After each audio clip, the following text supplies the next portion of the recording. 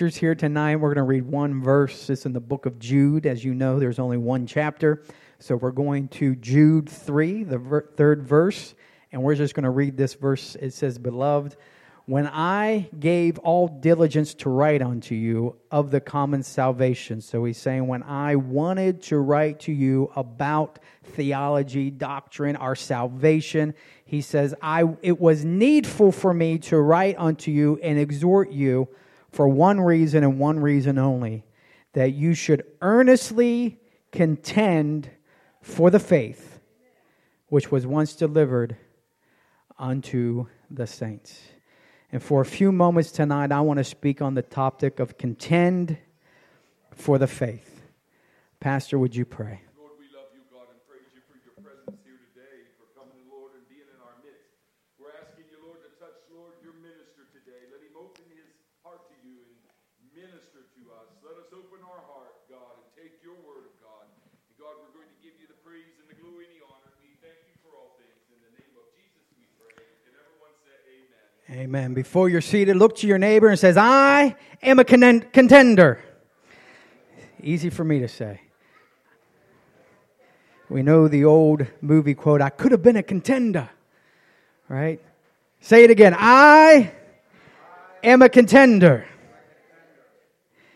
And a well-known speech, an excerpt from a year-long journey overseas, Theodore Roosevelt is accredited with the poem and or speech of The Man in the Arena. And it goes, "It is not to the critic who counts, not to the one who points out how the strong man stumbled or how the doer of deeds might have done them better. The credit belongs to the man who is actually in the arena, whose face is marred with sweat and dust and blood, who strives violently, who errs and comes short again and again, who knows the great enthusiasms, the great devotions, and spends himself in a worthy cause, who, if he wins, knows the triumph of high achievement, and who, if he fails, at least fails while daring greatly, so that his place shall never be with those cold and timid souls who know neither victory nor defeat." The critic or the accolades belongs to the one who's in the arena. It belongs to the contender. We are all contenders tonight. And we are encouraged tonight to be contenders of the faith. And I'm going to ask Ethan to come and help me out here. There's a few items I left in the office up here. You will see them when you go in. I guarantee it. And if you can get those out for me, and actually we're going to put those on here in just a moment.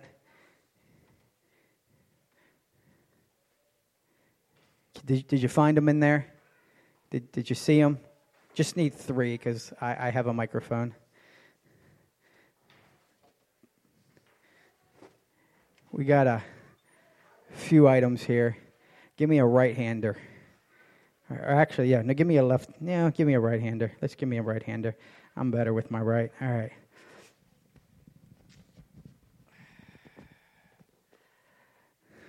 There's got to be something I could hold on in here. Nothing. These are not real boxing gloves, folks. You got it?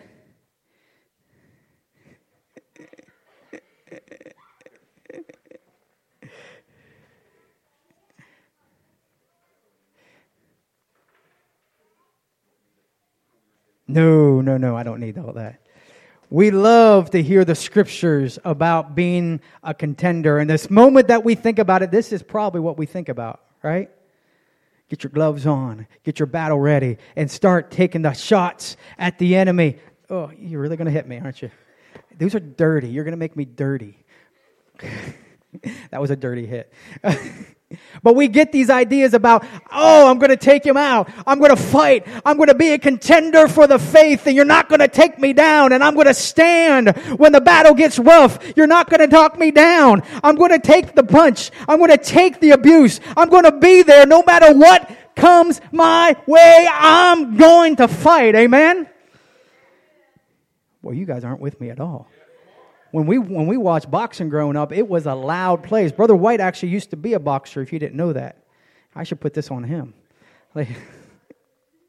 But we love these things, and we love getting the battle ready. We love putting our gloves on that we're going to debate, and we're going to argue, and we're going to prove what we say is right. Amen? There we go. Here, you can just throw those down there. Give my sparring partner a big hand there. We hear the Scriptures and we like to think about the battle that ensues in our debates of the Scriptures and how we get in these philosophical and theological arguments between the truths and the other doctrines that men that have arisen over time and time again. We love this idea of getting ourselves battle ready to defend the faith. Show others the truth. Show others where they're wrong and we're right. Show others they may not be quite on the right path. We'll debate and we'll argue. We'll get into heated discussions that sometimes end with harsh feelings, hardened hearts, and broken relationships. It would have been very easy for me to start wailing on Ethan, but I don't think he would have liked it very much. If I would have taken a dirty shot or a pot shot when he turned his head, he probably wouldn't have liked it very much, would he? But somehow in this whole process, we feel justified in doing it because we are contending for the faith. We're contending for the faith. We're defending Jesus Christ and His Word. We are defending God against the entire world. I'm a soldier in the army of the Lord. I'm defending the faith. I'm defending God. But the question that I have for you tonight and for us tonight is, why do you think God needs our help in battling untruths with other people? The last time I checked, it's we who need His help and not Him who needs ours. He's God. Not me. He's omnipotent. Not me. He knows all things. Even though sometimes I think I do, I don't. Do you really think this omnipotent, omniscient God, do you really think He can't handle a little disagreement or misunderstanding? Really? The reason why I think that we engage in this activity is not because we are, quote unquote, defending the faith or contending for the faith as we say, but it's really because we feel vulnerable and our self-esteem gets hurt because we feel they're challenging our beliefs rather than God's truths. It's a very fine line right there. When you go to a battle or you go into an argument and you go into a debate, the mentality is that I am going against you. But when you look at what David did, he says, I'm not coming to you, but I am coming to you in the name of the Lord. You're not coming against me. You're coming against the God of Israel. You're not coming against my beliefs, what I think or what I desire. You're not coming against my identity. You're coming against God's truth. But somewhere in our minds, we've gotten that flip around and messed up to where we've identified our self-esteem and everything we are when they come attack us, that somehow they're coming at us as individuals rather than God's truth. They're saying you're wrong and we don't like that. But what they're actually doing is they're saying God's truths are wrong and it's not about you at all. We think it's always about us, but it's not. Yet we still internalize it, and we get into debates. We get into heated discussions. We get into arguments. We spend far too much time defending and arguing and contending, and not enough time in contending, causing lost time and greater separation from those who were trying to influence and win to Christ. We spend so much time fighting that we don't do any time uniting. See, there's a difference between contending and arguing. There's a difference between contending and having heated discussions or fighting. In our opening scriptures from the book of Jude, we have to understand Jude was written to a specific group of people. It was written to the Jewish Christians. These were Jewish people who had spent their lives following the law of Moses and the books of the Old Testament, where sacrifices would happen and all their rituals and all their customs about when they could eat, what they could wear, when they could wear it, all the different things that if you want to go through Leviticus and Numbers and Deuteronomy and all those other books that if you want to read them all the laws, all the dietary laws, all the societal laws, everything. This was who they was written to where now these are Christians that realize that the Messiah had come and fulfilled the law, and now they are contending for the faith. Following his opening, he begins his letter by saying, I really wanted to write something theological to you, something about doctrine, something about our common salvation, but this issue came up, and I feel it's more necessary to write to you about this than any other pressing problem that the church might have. There's this issue that we really need to discuss, and it's about contending for the faith. It's this thing about fighting for what you know is right. We need to contend. The scripture is very clear that we need to contend. We need to fight. We need to be on guard for this faith that we've been given. But if it's not to fight others, then what is it? You see, in the strongest possible terms, he tells them to fight. He tells them to strive, to struggle for the truth as it had been given to them by the apostles, who in turn had been taught by Christ himself. He tells them that it is a battle that you must take up and that you must enlist upon. But that word contend comes from a Greek word that is very interesting and picturesque, and that in English is derived from its root agony. Agony. It literally means to agonize about, to contest, or to contend.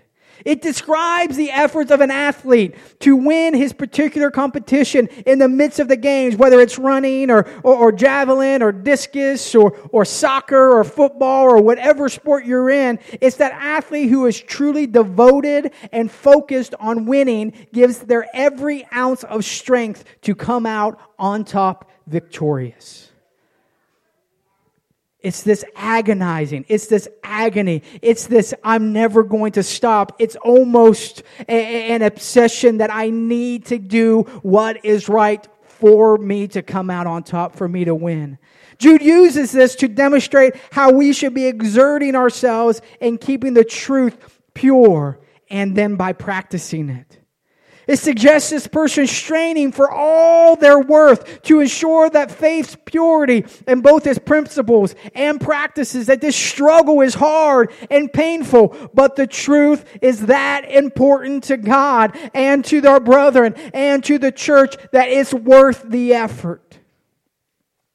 We can look throughout the scriptures and see many different ways to or places where we reinforce Jude's call to contend for the faith. Paul charges Timothy to fight the good fight as a soldier of God, to pursue holiness. In 1 Timothy chapter 6 and 11, it says, "But thou, O man of God, flee these things, follow after righteousness, godliness, faith, love, patience, meekness. Fight the good fight of faith. Lay hold on eternal life, whereunto thou art called, and you have professed a good profession before many witnesses. I give you charge in the sight of God, who quickens all things, before Christ Jesus, who before Pontius Pilate witnessed a good confession, that you keep this commandment without spot, unrebukable, until the appearing of our Lord Jesus Christ. Fight the good fight. To the church in Corinth, he says in 1 Corinthians 9:24, know ye not that they which run in a race run all, but one receives the prize. So run that you may obtain. And every man that strives for the mastery is temperate in all things. Now that they do it to obtain a corruptible crown, but we an incorruptible. I therefore so run, not as uncertainty, so fight I, not as one that beateth the air, but I keep under my body and bring it into subjection, lest that by any means, when I have preached to others, I myself should be a castaway.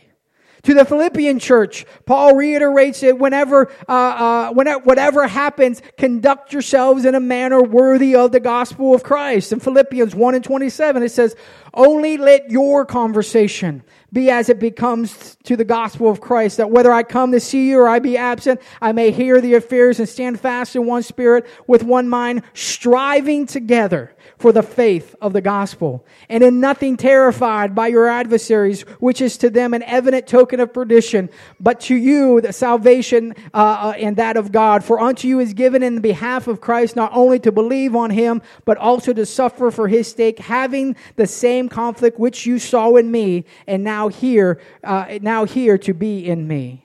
In each instant of these, we have fight the good fight. Fight as not as one beateth the air, striving together, all synonyms of the same, contending with or contending for the faith. But in each innocent, what I don't see is a battle with somebody else.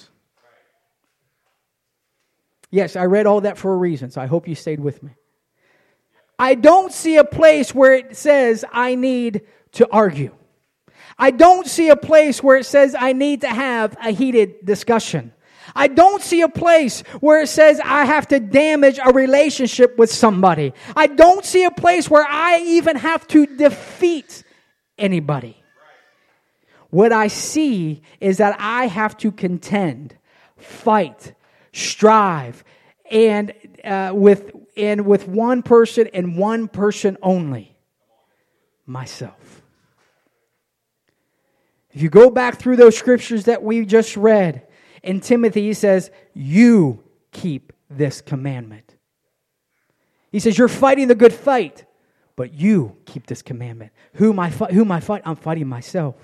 In the church of Corinth, he says, but I keep under my body and bring it into subjection. Who am I fighting with? Right here. My own body.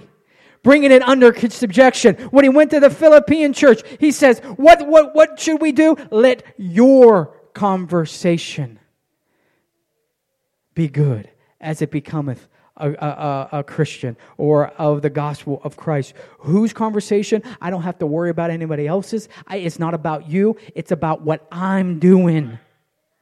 The person I'm fighting with is me. It's a fight.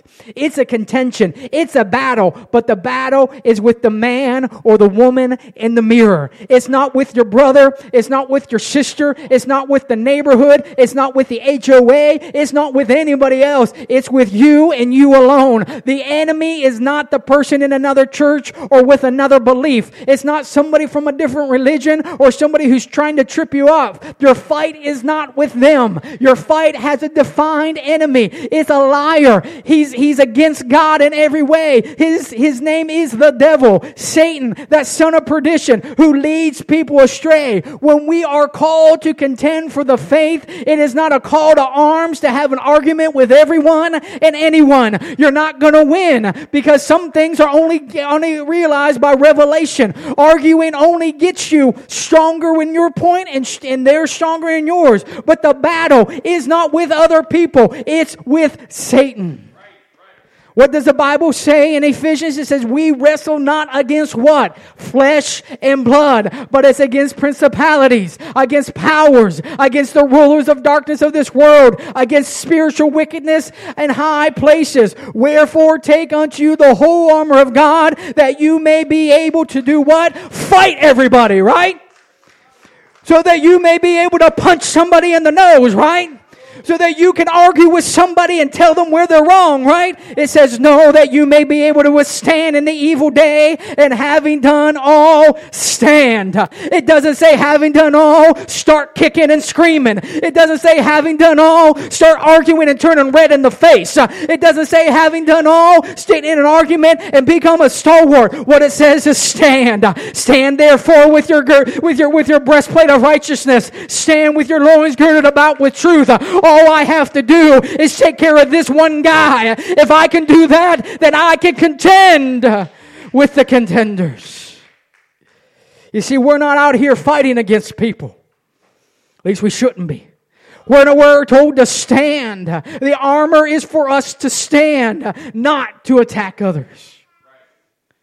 See, those people that you're fighting are the very ones that you're trying to win, not defeat. We get in so many different arguments that are just silly. And we hurt feelings. And we break relationships. If nothing worse, they just don't want to talk to you about God anymore. And think about it. That's the one you're trying to win to God. Not a very successful strategy, is it? It's like if I brought Ethan up here and said, all right, come here, buddy. Let me beat you up so I can show you how much I love you. But I got to beat you up first. Let me tell you all the bad stuff. Let me beat you up.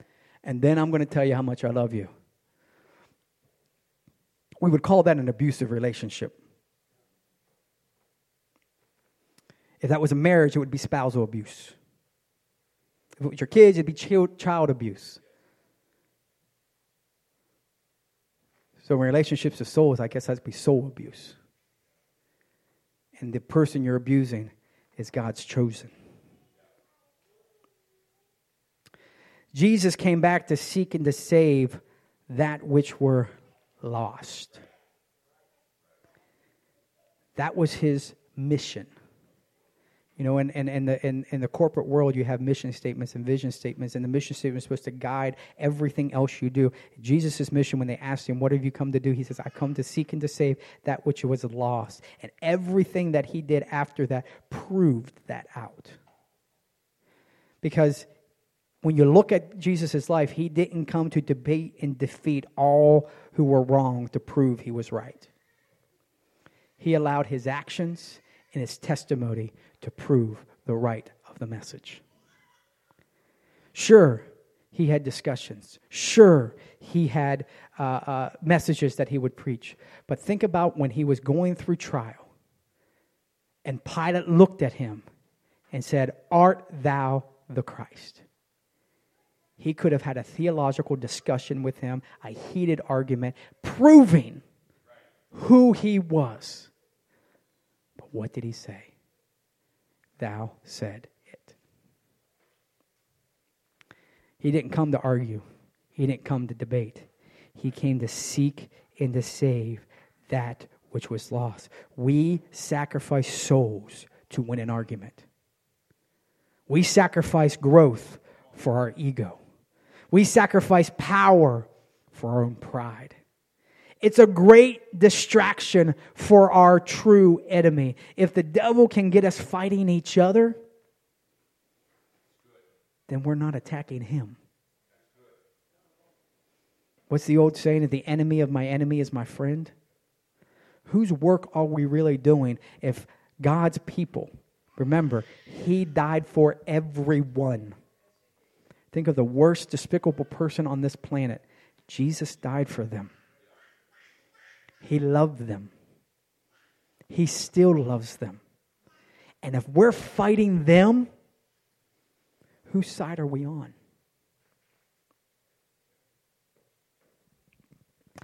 It's a fight, but it's a fight within the person, that wins the contest.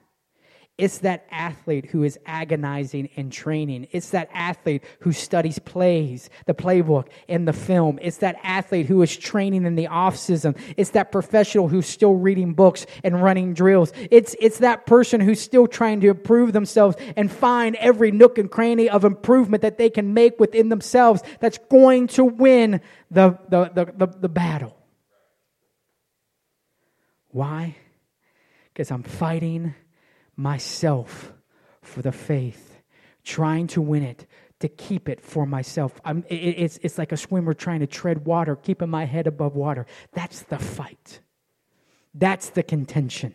That's the battle that I'm doing. I'm not a spectator, but I'm a contender. I'm an active participant. I've decided to do this. I've prepared for this. I've trained for this. I've invested my time and resources. I've exerted energy and thought. I'm a contender. I'm stepping into the ring for myself.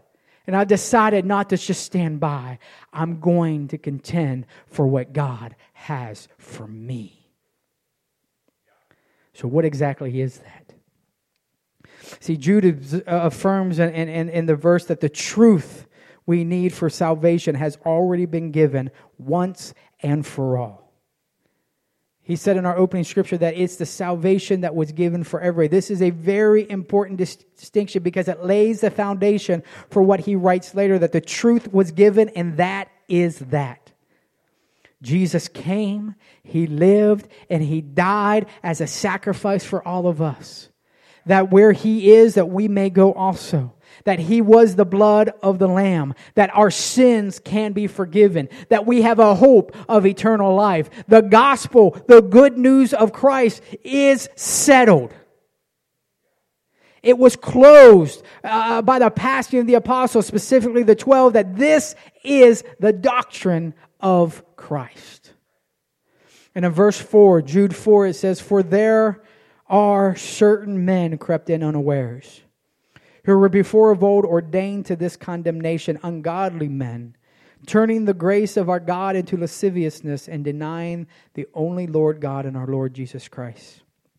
We could paraphrase this with, again, what are we contending with? With beware of those who say they have a new truth. Refinements or a gleaning deeper meanings from an old truth are fine, but claims of a new truth should raise red flags. I'm contending for my own soul. I need the truth to guide me. I need the truth of God to lead me. I don't want new truth because it doesn't exist. Truth is truth, and it's everlasting. See, these ones that he's warning us of, they are ungodly people who pervert the grace of God into a license of immorality. They use it, they deny Jesus Christ as our God. They should sound sirens and flash red lights in your mind. The truth, the faith has all been delivered once and for all, and we need to cling for all we are worth to the Scriptures and should not listen to those who claim to have a special revelation. The Bible should always be the basis of our belief in anything spiritual. If a teaching does not square with the Bible, it should be rejected immediately. Anything contrary to the faith once delivered should be thrown out as soon as possible. We are contending for our very souls.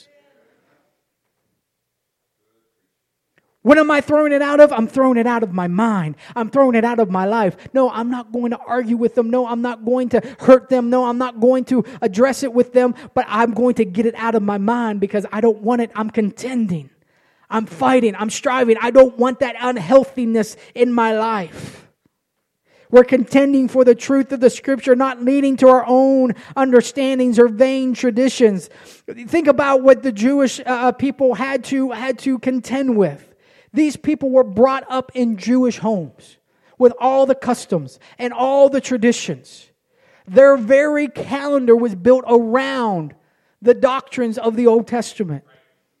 They had to contend not only with their community, but with the centuries of tradition and customs. Things that seemed okay and right, but because of tradition, had to be retaught. They continued daily within themselves that Now it's different. The law has been fulfilled. Christ is King of Kings and Lord of Lords. It was Jesus who died on the cross. I don't need the sacrifice in the temple anymore because He paid it all. Think of the struggle they had to do. Think about something that you were brought up learning and knowing and having to do. Let me try to use one here. How many was told that if you sat too close to the TV, you'd ruin your eyes, right? Yep, right? Too much TV would be bad, right? Yeah. Now we live on these things. And trust me, these are a lot worse than that big TV we had. I'm not sure if it had more radiation because those big boxes on the back were huge. Somewhere along the lines, we had to be retaught. How many was told that you can't swim after you eat? Yep. Mm-hmm. Yep. How many still tell your kids that? You're going to get a bellyache. Aunt Sue, I got to tell you something.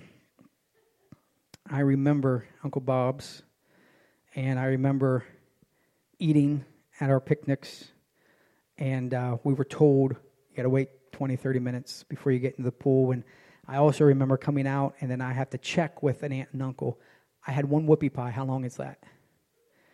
That was 4 minutes. All right, I'll wait. Honest to God, this is the truth. I'm not lying to you. But there was occasion. I didn't wait. I just jumped in that pool. And you know what? I didn't get sick. I didn't get cramps. And I didn't even drown.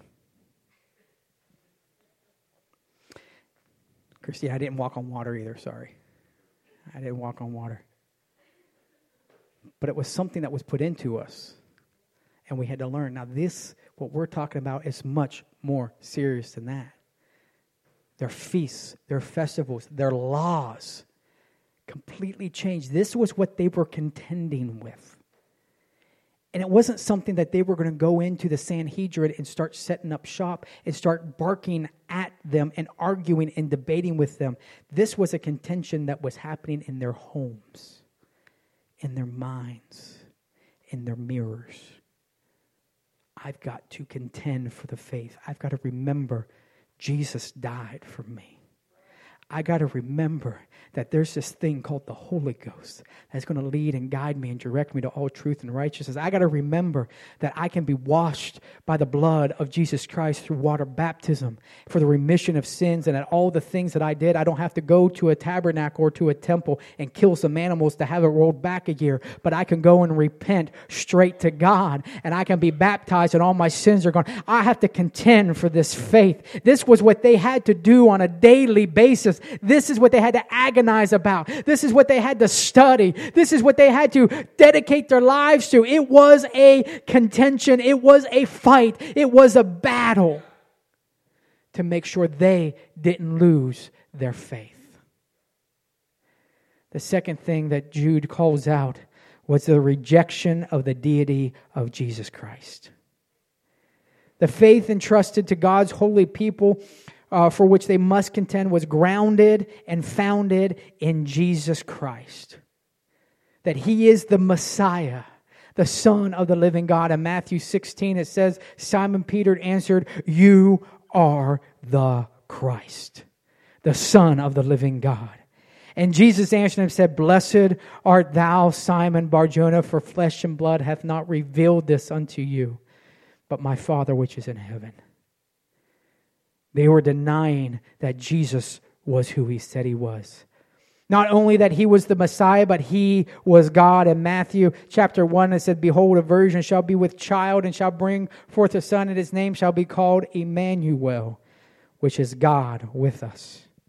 In John, we learn that He is the Word, and He is God made flesh. In John 1:1, it says, in the beginning was the Word, and the Word was with God, and the Word was God. And dropping down to the 14th verse, it says, and the Word was made flesh, and dwelt among us, and we beheld His glory, the glory as the only begotten of the Father, full of grace and truth. The one thing, or the two things that Jude wanted us to realize is, one, buy the truth and sell it not. And the second one, it's about Jesus. Jesus is who He said He was. He always is. He always will be. It is about Him. He's the one who died. He's the one who rose again. And He's the one who's coming back to take us back to glory. It's all about that. If we're going to contend, if we're going to fight, if we're going to agonize over details and theology, there's something that we can't we can't mistake. It is the truth of the Word of God and who Jesus is. Hallelujah. We can't give that up. We've got to keep it in our front minds. We've got to agonize over it. We've got to study about it. We need to train. We need to find every crack and nook and cranny that may divert us from that and say, I'm going to make sure that I hold on to the truth of the Word of God. I'm going to make sure that I hold on to the revelation of who Jesus Christ is. And I'm not going to allow anybody to dissuade me from it. So how do we contend? How is it that we contend this way if it's not fighting with other people?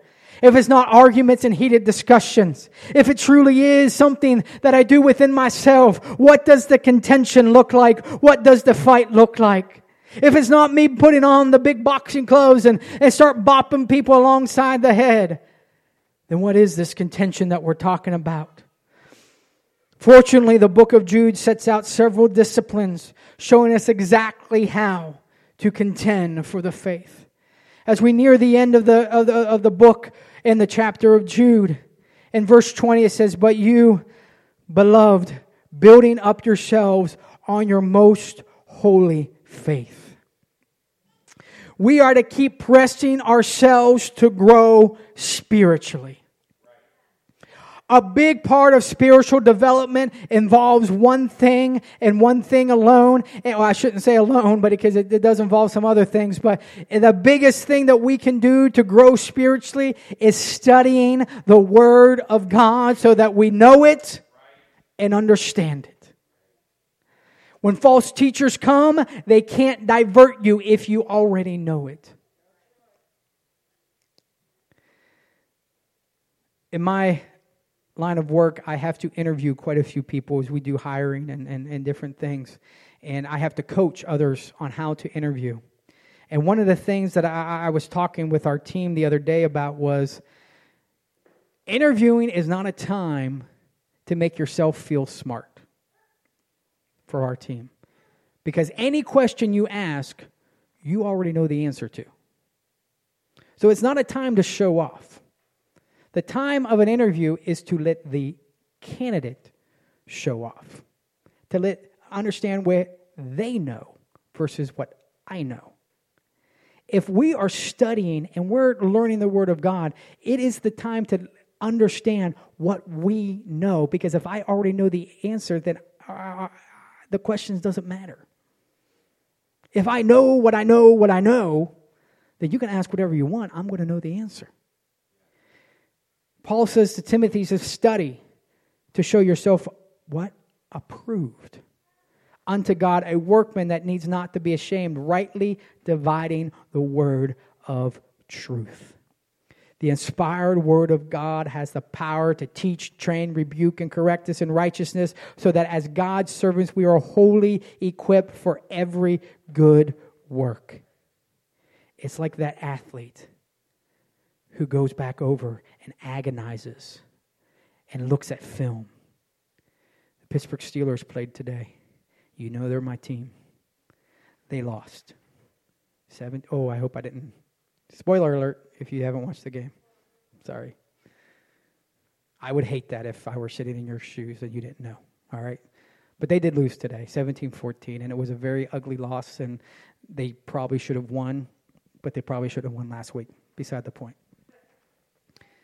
But I guarantee you, there's a group of professional football players that are at home tonight not happy. And then there'll be a group of those football players that are going to go into the facilities tomorrow, even though it's their day off, and watch tape over and over and over. Where did we mess up? What mistake did I make? How can we get better? How can I do something different? What would we do in this place? Every day, they'll be looking at it all the time.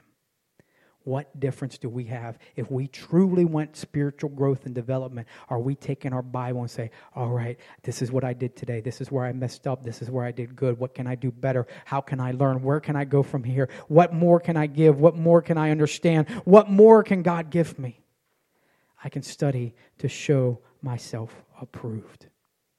The second thing he says we can do is again in Jude 20, is that second half of that scripture. If we can jump down to that one, it says praying in the Holy Ghost. So we have to build ourselves up in the most holy faith, studying the Word of God, but then also praying in the Holy Ghost. By praying under the direction of the Holy Ghost, we receive help in our human weakness to understand God's truth and not be deceived by false teachers. What does the Holy Ghost do? Lead, guide, direct into all truth and righteousness. So that when false teachers come, I can follow the Holy Ghost to where I'm supposed to go and not be distracted by the false teacher. In Romans it says, likewise the Spirit also helps our infirmities, for we know not what we should pray for as we ought, but the Spirit itself makes intercessions for us with groanings which cannot be uttered. What we're trying to say there, we talk about praying in the Spirit. There are some times that when we pray in the Spirit, we can get that leading, guiding direction that just cannot be spoken because we don't even know where we're going, but God does. If you want to contend for your faith tonight, you better be praying in the Spirit. The next verse, Jude 21, it says, we have to keep yourselves in the love of God. Staying in God's love means living by faith and obedience to God. Oh, we don't like that word. Obedience. We don't like that word, do we? We don't like obedience. We don't like submission. We don't like following commands. But Jesus told us, if you keep my commandments, you'll remain in my love. In John 15, it says, if you keep my commandments, you will abide in my love, even as I have kept my Father's commandments and abide in his love. The ultimate expression of our obedience to God is through our loving others. Understand that when we submit to God, we show him that we love him. It's the same way when we look at spousal relationships. If you love your spouse, you will submit to them. What does that mean? That doesn't mean they get to boss me around and do whatever, you do what I say. That's not what submission means. That submission means it's not about me. It's about you. I submit to you. I take into consideration your thoughts, desires, and what you want to do.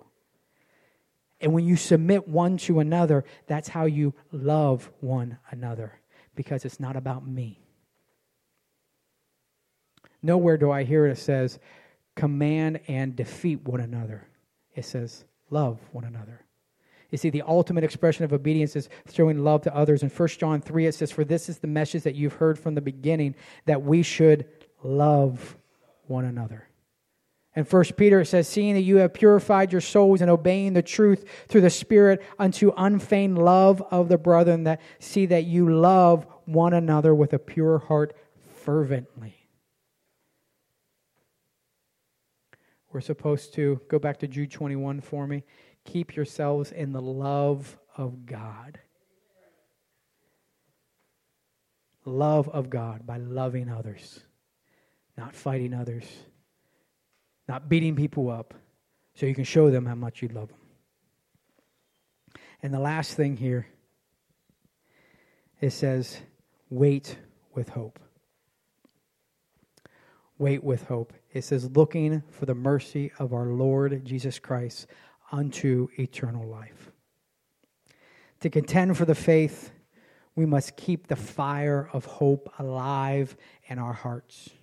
When Jude says to wait expectantly for the mercy of our Lord Jesus Christ for eternal life, he's referring to living every moment of life with the confident expectation that Jesus Christ may return at any moment.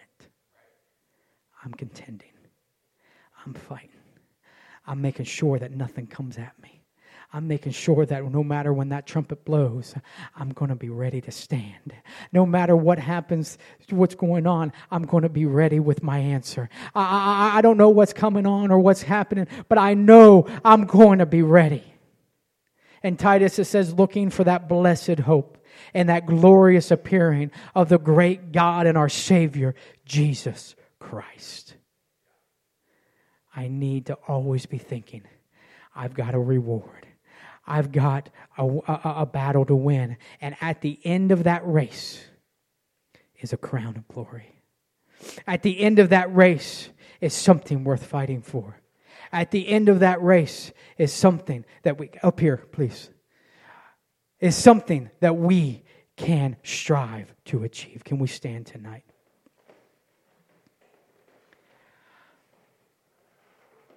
My question to you tonight is, are you contending? Are you contending for the faith? Are you fighting the battle? Are you fighting the good fight of faith? Are you defending the faith? Are you striving with each other to make sure that you make heaven your home? But the real question is with whom are you contending? Tonight I know that there's a lot of things that can happen that can cause you upset, get you upset, that can get you angry, that people can disagree. As my pastor once said, you can disagree as long as you don't become disagreeable, which is all fine. But when it comes to matters of doctrine, and when it comes to matters of a spiritual nature, it's important to realize who you are and what you're actually fighting against. We're not fighting against people. We're not. Engaging in that argument, all it does is one of you are going to win and one of you are going to lose. And in either case, that person's not coming to church. Because if you win, they feel bad. You've hurt their identity. You've hurt their beliefs. They have hurt feelings. They think they're right. If you lose, then what's the old phrase we always say? Well, then you've lost your witness. And they'll never come anyway. Then you write them off. Remember, Jesus came to seek and to save that which were lost. We're not here to fight with other people. What we're here to do is focus right here on the three most important people in your life. Me, myself, and I. If I'm going to contend, I'm going to contend for my life. God, I can't afford to miss out on heaven. God, I can't afford to lose this. God, I need to hang on to that truth. God, I need to hang on to that revelation of who you are. God, I've got to agonize over it. God, I've got to study. God, I've got to pray in the Spirit. God, I've got to keep my mind right. I've got to obey you. God, I've got to love other people. God, I've got to keep my mind on the prize. And if I can't, I'm going to come out on top. I don't know about you tonight, but if I'm in this battle, I'm not in it to lose. I'm in it to win. I wonder tonight if we can find a place around this altar right now. Lift up our hands to God and say, God, I'm a contender. God, I'm not going to just sit this thing out, but God, I'm going to fight for my life. God, I'm going to fight for my soul. It's worth fighting for. I'm not going to allow somebody else to take it. But God, I know that you're going to be with me tonight. Hallelujah, Jesus.